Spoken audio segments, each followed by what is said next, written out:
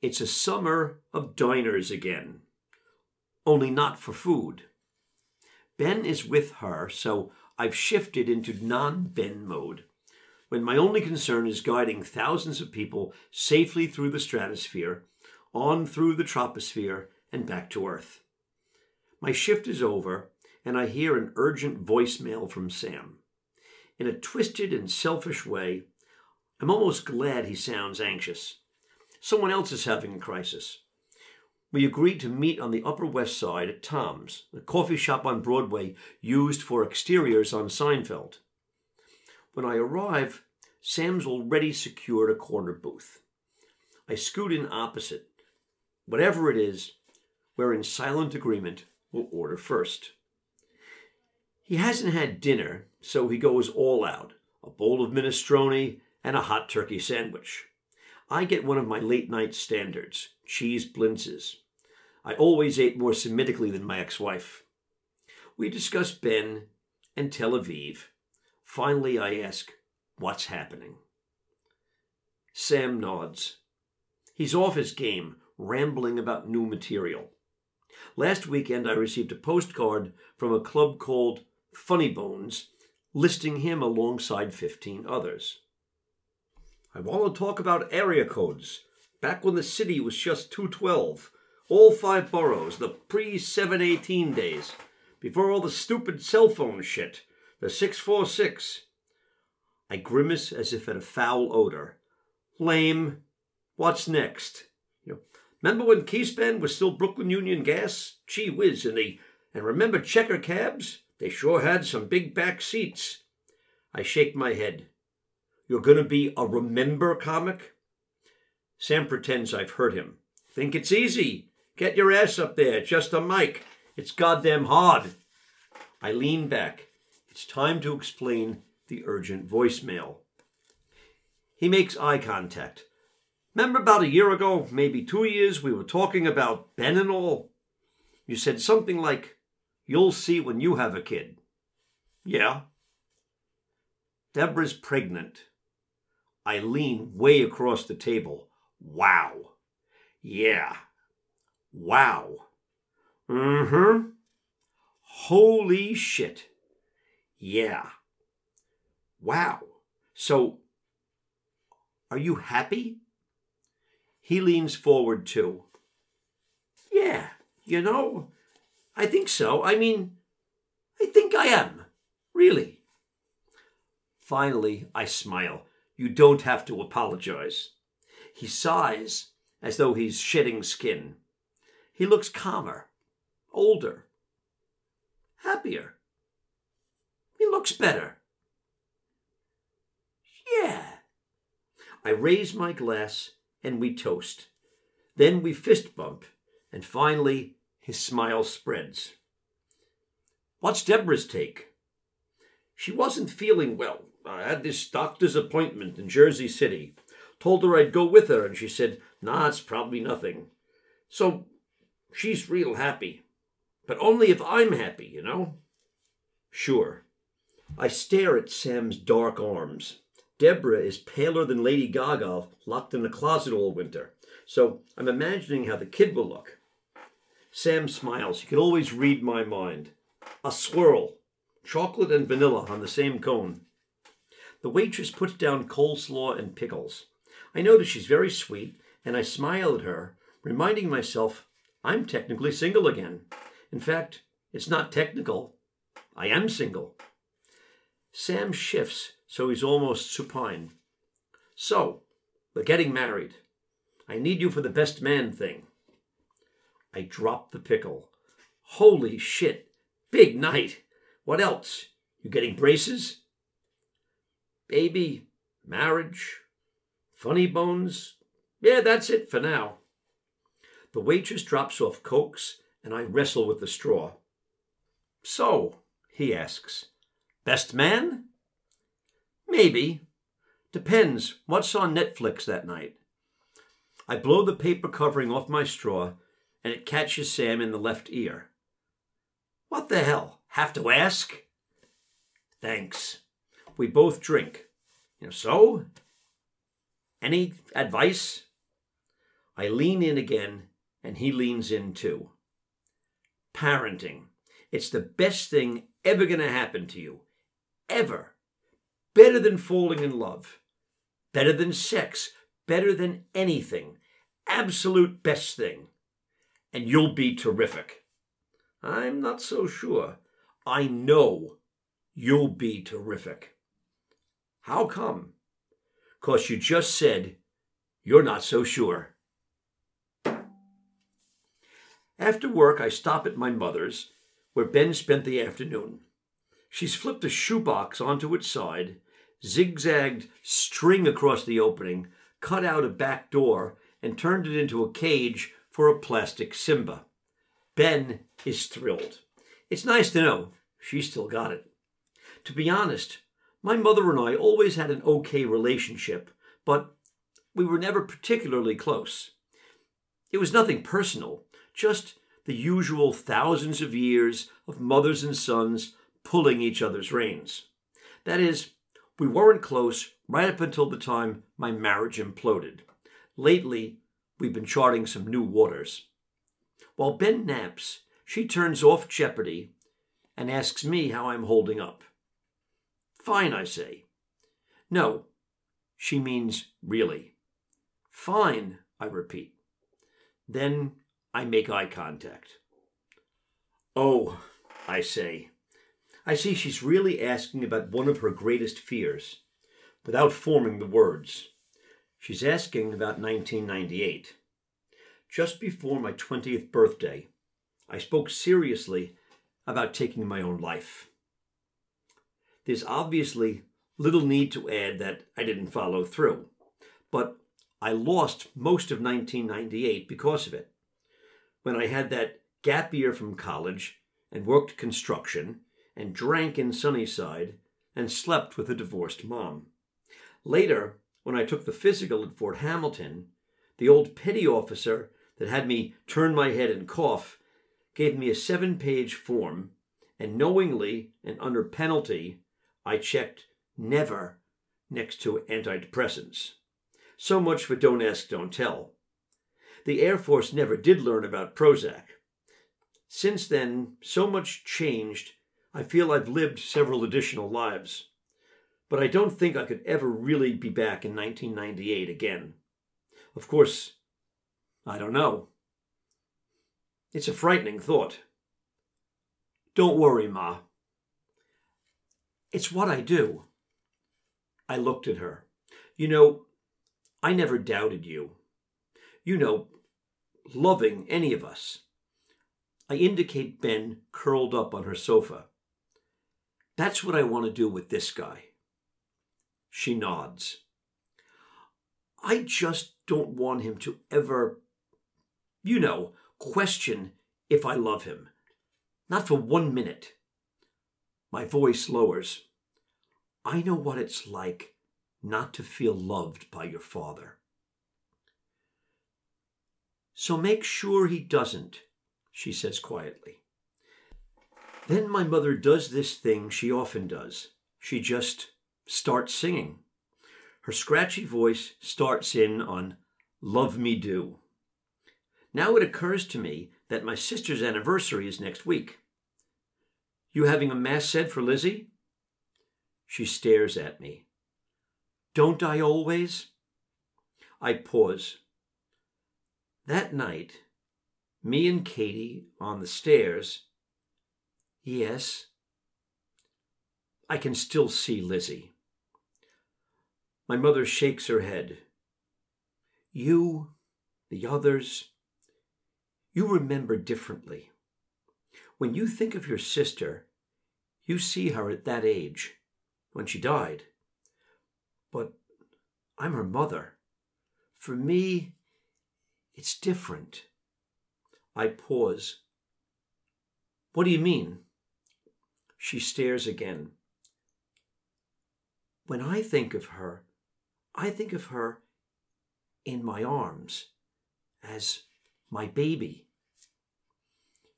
I don't speak for a long time. Then I tell her, I'll take you to the Mass. I'm starting a swing shift, and our supervisor's briefing makes it clear this humidity will combine with an unstable atmosphere and provide a lifting source for a whole lot of moisture. In other words, thunderstorms. Motherific thunderstorms, from what the System Command Center is predicting. Technically, JFK is in the serious shit, not LGA. We're 11 nautical miles away. Great circle distance as the crow flies. Not that very many crows soar over the Van Wyck Expressway. But both LGA and JFK, along with Newark, and a whole bunch of smaller fields within 100 miles, are all bound together like hostages, trussed at the wrists and ankles, because bad weather in and around New York City means all the runways in use will be closed and reopened, and overlapping arrival and departure patterns will be continually remade, and will all suffer as one until the moon rises high after midnight. Then again, who knows? The worst of it could skirt past Coney Island and bounce out to sea, but not before killing a few shit-faced, drunken summer speedboaters en route. When I was in the service, I took an advanced meteorology course at Keesler Air Force Base in Mississippi with an absolute weather legend, an old-school forecaster they still talk about for his prognostication skills and sheer brilliance. He was so good, the senior officers never scolded him for wearing white athletic socks with his service dress uniform. And he used to repeat the same mantra all the time. The best climate expert in the world, using the most advanced technology science can provide, is capable of one thing and one thing only: predicting weather for no more than the next 10 minutes. I stare at the online forecasts and a realization washes over me. Predicting weather is no different than predicting relationships. In fact, 10 minutes seems optimistic. We're on a hard wooden bench in the courthouse at Sutphin Boulevard, and Hillary is speaking too fast. It occurs to me, as much as I regret all that's happened, she may regret it even more. Starting with answering the phone the first day I called. This is one case that won't be settled through reconciliation, but we're all in now. First, I'm going to request they revoke Ben's passport. I nod. So tell me, Westfall's on vacation. Do we get another judge? Yes, Judge Bullard. Is it a woman? Yes. I pause. Are they all women? I mean, the ones dealing with divorce and kids? Hillary laughs. Not always. It seems that way. Then she leans in. Mike, Yes? Well, I want you to be prepared. I mean, you're a great dad. You love your son. But be prepared. I've seen this many times. Family court is the one place you don't want to be a man. Before I can respond, I look up to see the defendant arrive, along with her new attorney. This one isn't mini-skirted. In fact, she's wearing pants. But when she glances at me, I almost shiver. Since Ben came along, I've spent many, many hours watching juvenile entertainment. There's no denying it. The resemblance is beyond dispute. Her new attorney is Elphaba, the Wicked Witch of the West. Soon we're standing before Judge Bullard in a small anteroom serving as a temporary office. She's seated at a rather modest desk found in any cubicle in what's left of corporate America. I study the face of Justice, but can't conclude much. She's old, tired, perhaps even bored. Her assistant whispers constantly in her ear as Judge Bullard scans scores of pages pertaining to the life of my 3-year-old son. In so little time, he's generated more than his weight in dead trees. The fruit of the marriage. Suddenly, the judge recoils. She beckons her assistant and whispers harshly. Then she addresses Elphaba and Hilary. Counselors, clarify something. Absolutely, Your Honor, says Elphaba. Sure, Judge, says Hilary. Judge Bullard holds up a withered hand. Counselors, you're telling me it's been a year and these parties still aren't divorced?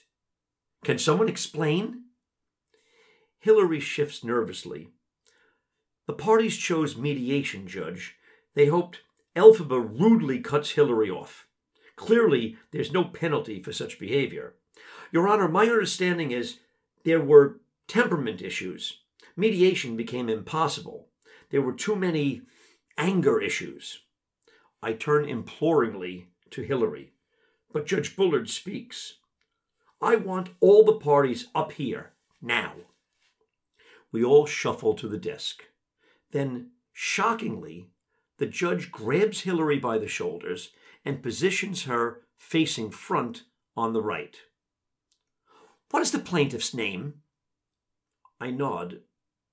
Michael Mullen, Your Honor. She moves me next to Hilary. Then she positions the defendant on my left, and then Elphaba. Once again, I'm rubbing arms with the woman I exchanged vows with before a justice 6 years ago. Are we ready? Judge Bullard asks. I look about nervously. Is there no end to the theatrics of the judicial system? The judge stares. Are you both of sound mind and body? We nod, and we're sharply instructed to speak up. Are you both here of your own volition, with no coercion? I respond quickly, like in basic training, and she follows suit. Are you prepared to end the marriage you willfully entered into in, she peers down, 2008? We respond. You both realize this is permanent. This marriage will be dissolved for now and all time. We respond. And are you fully committed to taking this step? Oh God, yes, please. We respond. Finally, Judge Bullard nods. Then New York State officially grants your petition for divorce. You are no longer married. I look to my best man, Hilary, for guidance. Now what? Toss her garter? Then I make accidental eye contact, just a second, with my former bride. Her face reveals nothing. Judge Bullard has the last word. I want all of you in conference room C. You have unsettled issues with this move, all right? Let's get things worked out. I want you to settle these issues yourselves, not through court, all right? Take as much time as you like. The judge stares. Good luck to you, all right? And to your daughter. Our son, I say instinctively. But Justice's back is already turned. Now we're settled into conference room C. But we won't be discussing Israel, or Ben's passport, or the El Al flight I'm not supposed to know is already booked. Instead, it's Elphaba's show. She's Michael Jordan in here, and the rest of us are nameless teammates and opponents who'll grow even fuzzier on the highlight reels. Mr. Mullen, how many hours a week do you work? I cough and shift. That's in the paperwork we filed. Elphaba shuffles folders. It's all method acting in court, and some still seek motivation. All right, plus overtime, yes, and mandatory training in Oklahoma. Only once a year. And graduate school. That doesn't seem to leave I'm not in graduate school for now. For now. Okay, well, you're a busy man. So clearly, when Benjamin is with you, she inserts air quotes, he isn't always with you. He doesn't spend all those hours with you yourself, correct? My family helps, just like her family helps. She laughs, but with absolutely no mirth. It's theatrical and hollow, like justice itself seems to be. Yes, indeed, helps. She shuffles folders she doesn't need to see again because she's actually reading from a post-it. Obviously, Ben spends much time with Eileen Mullen. Exactly how much time would you guess? It varies. It varies. Okay. How about Catherine Mullen? Does that vary too? And Kevin Mullen? Thomas Mullen Jr.? Rosemary Mullen? All that time varies? Does Benjamin ever manage to spend some time with you? Or is it always your mother, your siblings spouses, your siblings' unmarried same-sex partners? I have to work to earn money, to pay rent. Ah, that's funny, because my understanding is you're currently living with your brother. Do you have canceled checks from what you've paid him? I've almost forgotten Hillary, but finally she speaks. I'm not sure where exactly are we going with this. Elphaba doesn't even respond and remains focused on me. So you spend quite a bit of time at work, yes?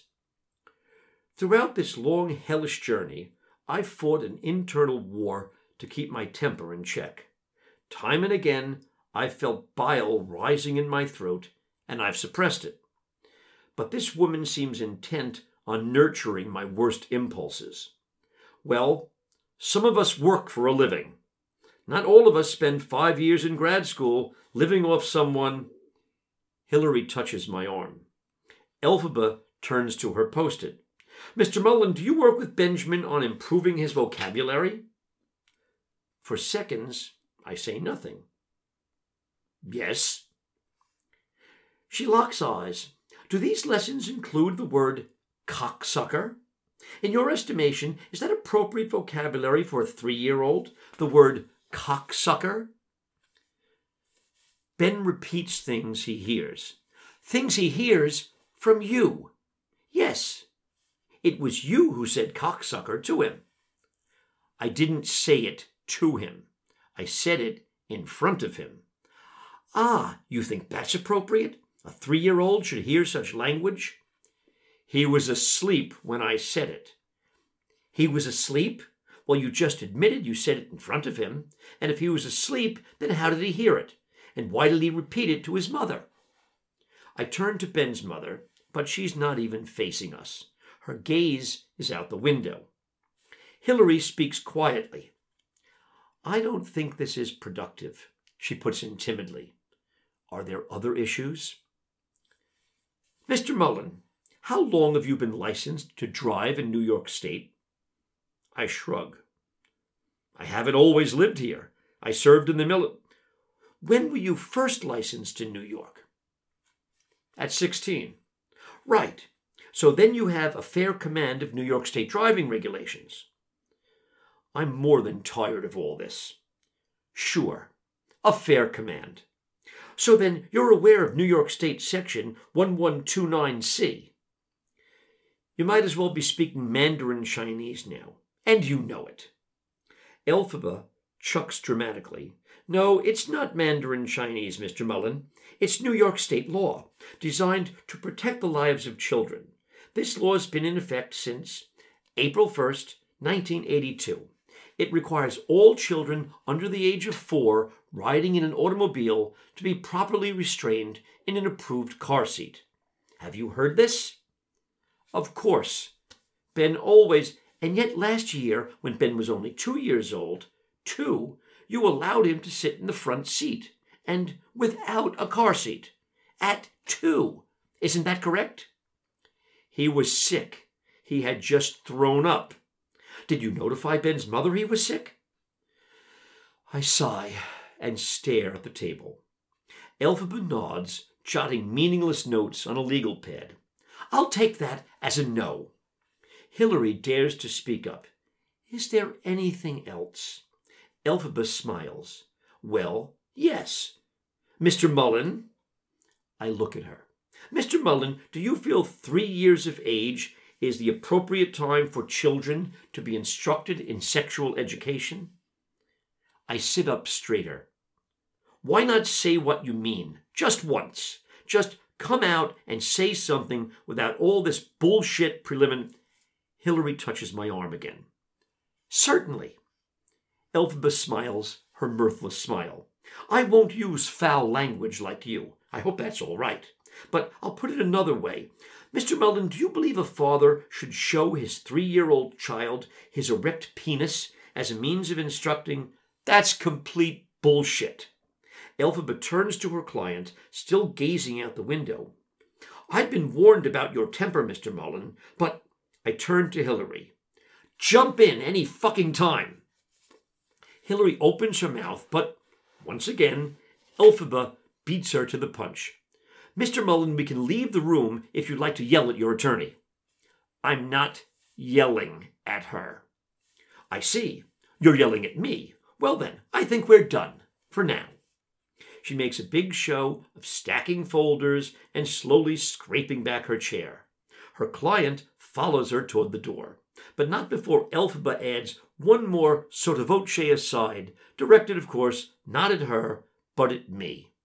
I thought controllers were so calm and cool. Good Lord, remind me to book flights out of Kennedy now. My sister Carrie calls from Florida, asking about Ben and court. I answer by rote. Just last year, Carrie was the center of the family's crisis command center. She found something strange while soaping her left breast. She's a nurse, so she knew a specialist in Fort Lauderdale. I flew down with my mother, and since the flight was oversold with spring breakers, I used my license to bum a cockpit jump seat. At the hospital, the exchanges with my older sister were awkward and filled with pauses. Then we all spent the next few months doing what American families do when there's a medical calamity in the 21st century. We sent cards and stuffed bears and cartoon emails and all kinds of gourmet brownies. Thankfully, the chemo worked and she got better. But she couldn't bask for long because my own shit show occurred during her convalescence. She says she wishes she were closer to New York, and I believe her. Now she asks how I'm holding up. What can I say? I know, Mikey. Hang in there. It's pretty much the same conversation each time. Then she says her stepson outgrew his Toy Story bedspread and pillowcase set, and maybe Ben would like it. Should she send it so I'll have it for when Ben sleeps over? Don't bother, I tell her. Ben may be sleeping in Israel soon. My optimism is dying fast. There were 18 families listed on the docket for Judge Rhonda Westfall today. This is Queens County, New York, USA, so that means I'm standing on the most ethnically diverse patch of land in the known universe. That's not hyperbole. It's a statistical reality confirmed online as quickly as blue, red, yellow, blue, green, red Google. Even so, outside the door, there's a complete listing of all 18 couples, posted right where a mezuzah would be nailed, and it's almost silly. If this were fiction, names would have to be amended to sound less stereotypical. Abruzzi versus Coletti, Chung versus Chung, V. Patel versus L. Patel, Fernandez versus White Fernandez, Mullen versus Cohen. I take a seat. Within minutes, I complete a statistical analysis, and I'm shocked to realize it's quite damning to any vessel transporting XY chromosomes. All 18 mothers are here. Some are poorly dressed, some are loud and rude, some are sneaking texts when the bailiff turns away, and some strike their children without caring who witnesses a backhanded cuff. But all 18 are present. Conversely, there are only 6 fathers here today. Through the course of the day, when those names are called and then called again, explanations will be offered for the absentees. The father returned to his home country, Your Honor. The father serving a 2-month sentence on Rikers Island on unrelated charges. The father's respecting the mother's restraining order.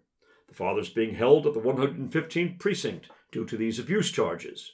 The father has a separate court appearance in Brooklyn. The father didn't respond to the subpoena. The father's whereabouts remain unknown.